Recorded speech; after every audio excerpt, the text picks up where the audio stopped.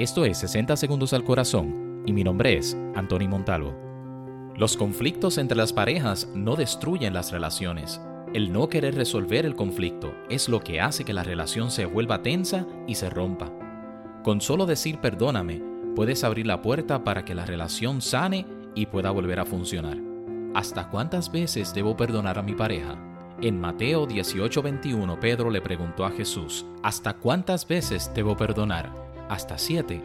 Y Jesús le dijo, no te digo 7, sino aún hasta 70 veces 7. Si estás hoy en un conflicto con tu pareja y no sabes cómo resolverlo, con solo decir perdóname, es un buen comienzo. Esto es 60 Segundos al Corazón y mi nombre es Anthony Montalvo.